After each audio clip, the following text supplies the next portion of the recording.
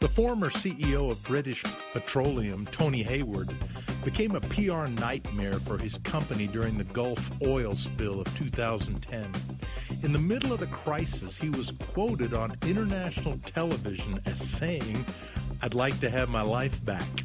He also said at the White House, in front of rolling cameras, quote, "I want the world to know that BP cares about the little people in the Gulf area." It wasn't long before he had to leave his job in great humiliation. Not exactly an example of a servant attitude in leadership. This is Hans Finzel. Welcome to the Leadership Answer Man. This is a show for leaders about taking leadership to the next level. If you desire to learn to be a better leader, this podcast is for you. I promise to give you practical leadership tips you can use right away. My passion is to help you lead more effectively. Welcome to this episode. Today, the episode is brought to you by the letter S. S stands for having a servant attitude. I'm in the middle of a 10-part series, Learn to Lead, 10 essential skills every new leader must master. And the S in leadership stands for servant attitude. Here's what I'm going to cover in the show today. First of all, I want to give you some very insightful listener feedback from one of you. Secondly, an amazing story of a gentleman that I know who was honored by his staff after 20 years for his servant leadership. Number three, I want to talk about why does the Bible use the shepherd analogy so much when it talks about leadership?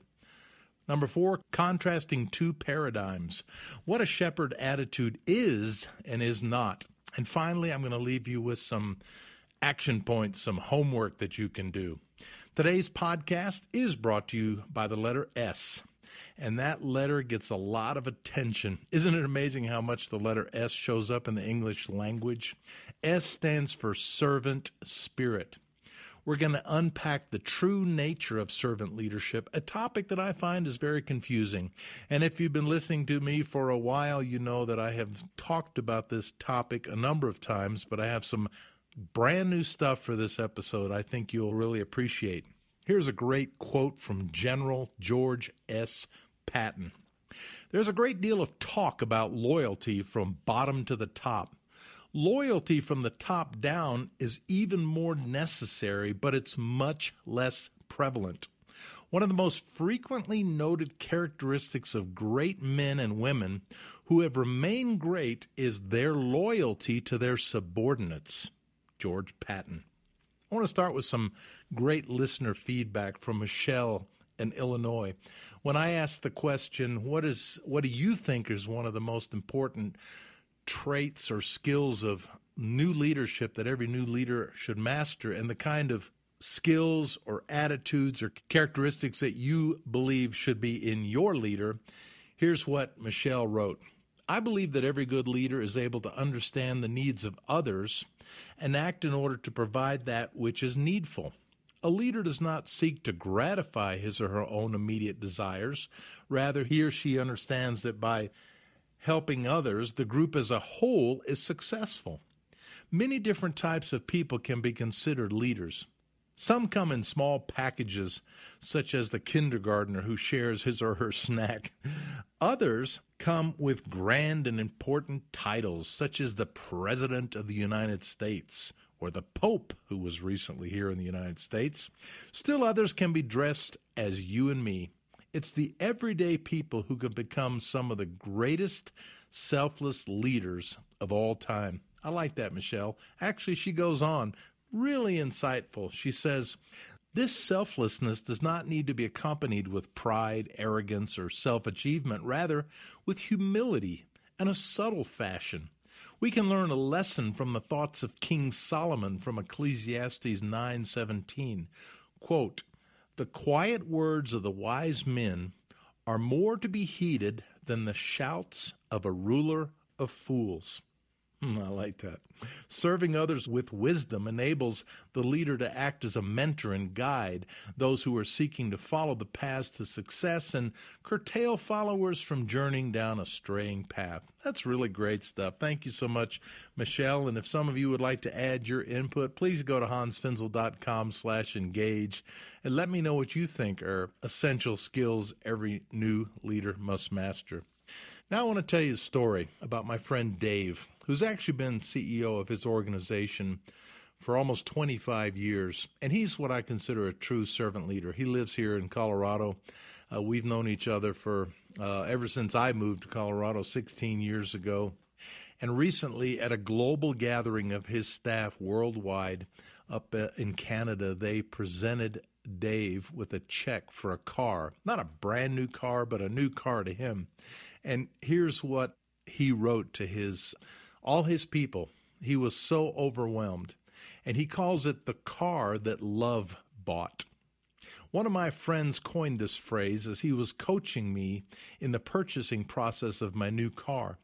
This is an apt description. I want to thank you for your part in this special gift. Again, this is his letter to all the people that contributed over $11,000 so he could buy a car. And I happen to know that Dave has been driving around in a very dumpy old Volkswagen all the years that I've known him here in Colorado. And I'm a car guy. I like shiny cars and nice cars. And I've always appreciated that Dave it's not that he wasn't a car guy, but he just didn't want to waste resources, and he just drove this humble car all these years. And anyway, he goes on to say in this letter to his staff, I was blown away, utterly shocked, and completely surprised at conference when I was presented this oversized card with the oversized gift of love of $11,630 designated for me to replace my worn-out 1996 VW Cabrio. I'm so grateful for this expression of love. I cried tears of joy when I received this gift at the end of the conference. And again, I shed tears of joy when I recently drove away from the sales transaction of my 2001 Mercedes-Benz 320 Roadster hardtop convertible. I have never in my life dreamed I could own such a beautiful and fun car. By the way, the color is goldenrod, and I recently had a chance to drive this car with Dave with the top down. It's beautiful. And the thing that just impressed me so much, remember, he says this is the car that love bought. His followers, after 25 years, have such an appreciation for his servant attitude and for his servant spirit and for not enriching himself as a leader, but serving those that he leads, that they gave him a car. It's so cool. He deserves it. What a great example of a servant leader. Well, thirdly, I want to talk about the shepherd analogy. Why did Jesus use the shepherd analogy for leadership? I think he used it because shepherds keep a lifelong commitment to stay with their sheep. It's a life of sacrifice. Donna and I were in Albania, probably was 10 years ago, and we were speaking at a conference, and every afternoon we'd go up walking on the hills up above Korcha, Albania. And every day when we walked up on these hilltops back behind the city, there was a shepherd with his sheep. It was kind of cool. Every day he was up there. He kind of looked bored. He was smoking cigarettes, just hanging around with the sheep. You know, shepherds, good shepherds, take care of their sheep over the long haul. Well, in his book, While Shepherds Watch Their Flocks, Timothy Lanick interviewed shepherds all over the Middle East. In Jordan, he asked a Bedouin, what does it take to be a shepherd? And sitting in front of his tent, the shepherd, scratched his chin and thought for a while. And he said, you know what really matters is that you have a heart for it, that you have a heart for your sheep. Jesus said, I am the good shepherd, and the good shepherd lays down his life for the sheep. The hired hand is not the shepherd and does not own the sheep.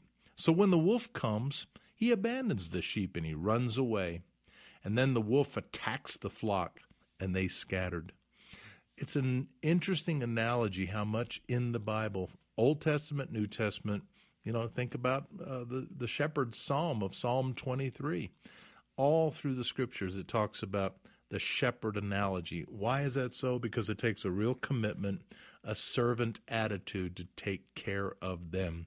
Leadership is not about what people do for us. It's about what we do for our people.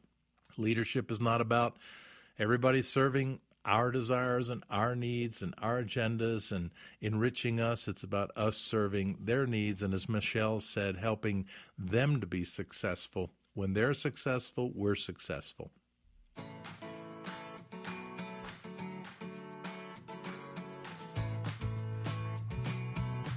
I want to remind all of you that I'd love to have your engagement. I am getting close to the end of this 10-part series on Learn to Lead, 10 essential skills every new leader must master. And I'm thinking about, I've already got some new shows lined up afterwards, but I'd love to hear your pain points. I'd love to scratch you where you itch. If you would go to hansfinzel.com/engage and give me some ideas about what are you struggling with in your leadership, or where do you see leaders struggle? Or perhaps you're struggling under a leader and you're annoyed by some of this person, his or her characteristics or attitudes or behaviors or patterns, habits. Would you let me know? I would love to. I won't use your name if you don't want me to, but I'd love to get some input from you about future topics for the show, for the Leadership Answer Man, after this series is over. If you'll just give me those questions, and I'd like to give you a free audio book. If you'll go to hansfinzel.com/engage, give me your input, give me your email. I promise I will send you a free audio book, and there are 2 different choices there on that page in my website. So let me hear from you. I would love to have your engagement. The fourth thing I wanted to cover in the podcast today as we talk about the servant attitude. Again, S in leadership stands for having a servant spirit. It really is an attitude. I want to contrast the 2 paradigms, what a shepherd is and what a shepherd is not. The former CEO of British Petroleum, Tony Hayward, became a PR nightmare for his company during the Gulf oil spill in 2010. In the middle of the crisis, he was quoted on international television saying, "I'd like to have my life back." He also said at the White House in front of rolling cameras, I could not believe when he said this, "I want the world to know that BP cares about the little people in the Gulf area." It wasn't long before he had to leave his job in great humiliation. And guess what? He got his life back. It's probably not what he meant to say. He probably meant to say we care about every single person affected, but it's almost like the attitude of this big-time corporate executive came through looking at the little people. Let's talk about shepherds versus hired hands. Or to put it another way, here is my definition of servant leadership. When the leader cares more about the good of the team than his or her own enrichment.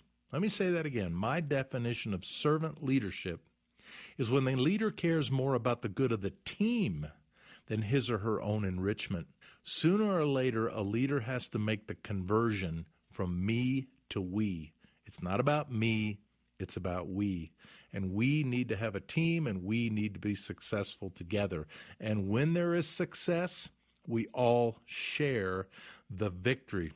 Don't you hate it when a leader takes credit for something, an idea, a program, a methodology that they didn't come up with, and they don't give credit to where it came from? Great leaders give credit where it's due because we all share the victory together. Leadership is not about me, it's about we. So I want to contrast what I call servant leadership, the shepherd, versus self-serving leadership, the hired hand. Servant leadership, it's all about we. The hired hand, it's all about me. The servant, I serve others. The hired hand, others serve me. The servant, I'm happy if the team scores. The self-centered leader says, I'm happy when I score. Servant leader, I carry everyone on my shoulders. The needs of others come first. The hired hand says, I ride on the shoulders of everyone else, and my needs come first. The shepherd says, I'm here for our cause. The hired hand says, I'm here for my career. The shepherd says, I'm a shepherd. The hired hand says, hey, I'm a hired hand. And when I'm out of here, I'm out of here. Don't you get annoyed by career steppers and people who are really not in it for the cause or for the team, but they're in it to step up their career when they're ready to go to a better opportunity? Wow, I've seen people just evaporate overnight. Wow, they're gone and they took another job. I thought they cared about what we were doing. I know there's times we have to move on and take other jobs, but sometimes people are nothing more than stair steppers because they're hired hands. They're not really shepherds. The shepherd says, I want to help you fulfill your dreams. Empowerment. The hired hand says, I'm here to pursue my dreams. Micromanagement. And finally, the shepherd says, let my people go. And the hired hand says, let me have my way. When I was in China not long ago, I was teaching a group of leaders about servant leadership in the church movement over there. And there was a lady that I talked to, and she said, I feel like my people own me 24/7. They get so annoyed if I don't answer text messages right away. And they feel like whether it's day or night or weekend or whatever, I need to drop whatever I'm doing to respond to them. I think that's what I would call slave leadership, not servant leadership. Let me tell you what servant leadership is not, and I will remind you that everything I'm sharing with you today is on my show notes if you go to hansfinzel.com. And this is episode 69, so you can go to hansfinzel.com/69 and you'll find all the notes. Here's what servant leadership is not. You do all the dirty work. You let everyone else set your agenda. You serve everyone's requests. You work 24/7 for the good of others. You are a doormat. You have no boundaries. You are weak. You let others walk all over you, and others take advantage of you. That's slave leadership. That's not servant leadership. A good servant leadership and a shepherd does have boundaries. It's an attitude. It's a state of mind. It's a framing of the heart. And again, I want to say that my definition of servant leadership is when the leader cares more about the good of the team than his or her own enrichment.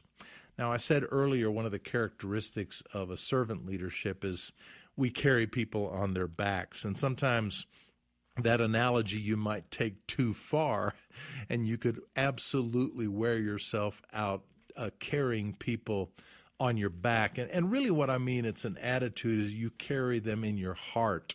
Their cares are your cares, and their concerns are your concerns. And when they suffer, you suffer. And they're not just worker ants. They're not just cogs in the machine, but you really care about them. The New Testament says, bear one another's burdens. And that's what servant leadership is all about. Again, it's an attitude, and I want to caution you, don't fall into the trap of slave leadership. I'm all about boundaries.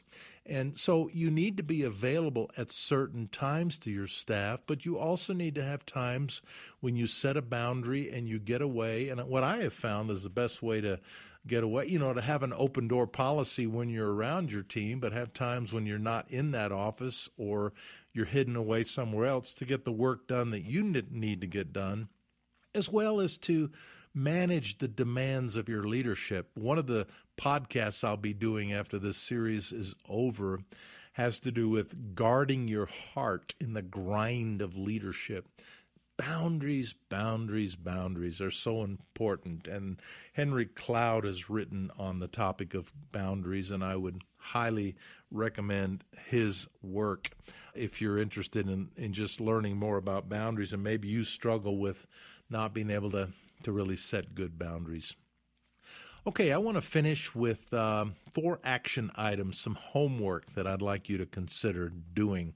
On a scale of 1 to 10, how much of a servant spirit do you practice in your position? I guess the real question is if your staff were to answer the question, how much of a servant spirit are you, what kind of grade would they give you on 1 to 10? And how do you objectively even give yourself a score? Well, I think it's an attitude, and it's the kind of things that I mentioned. And, my friend Dave, who got that car, the gift of love, the car that love bought, I'd say he'd get a 9 or a 10 as a servant leader, because people know that he cares. And people know that he's in it for them.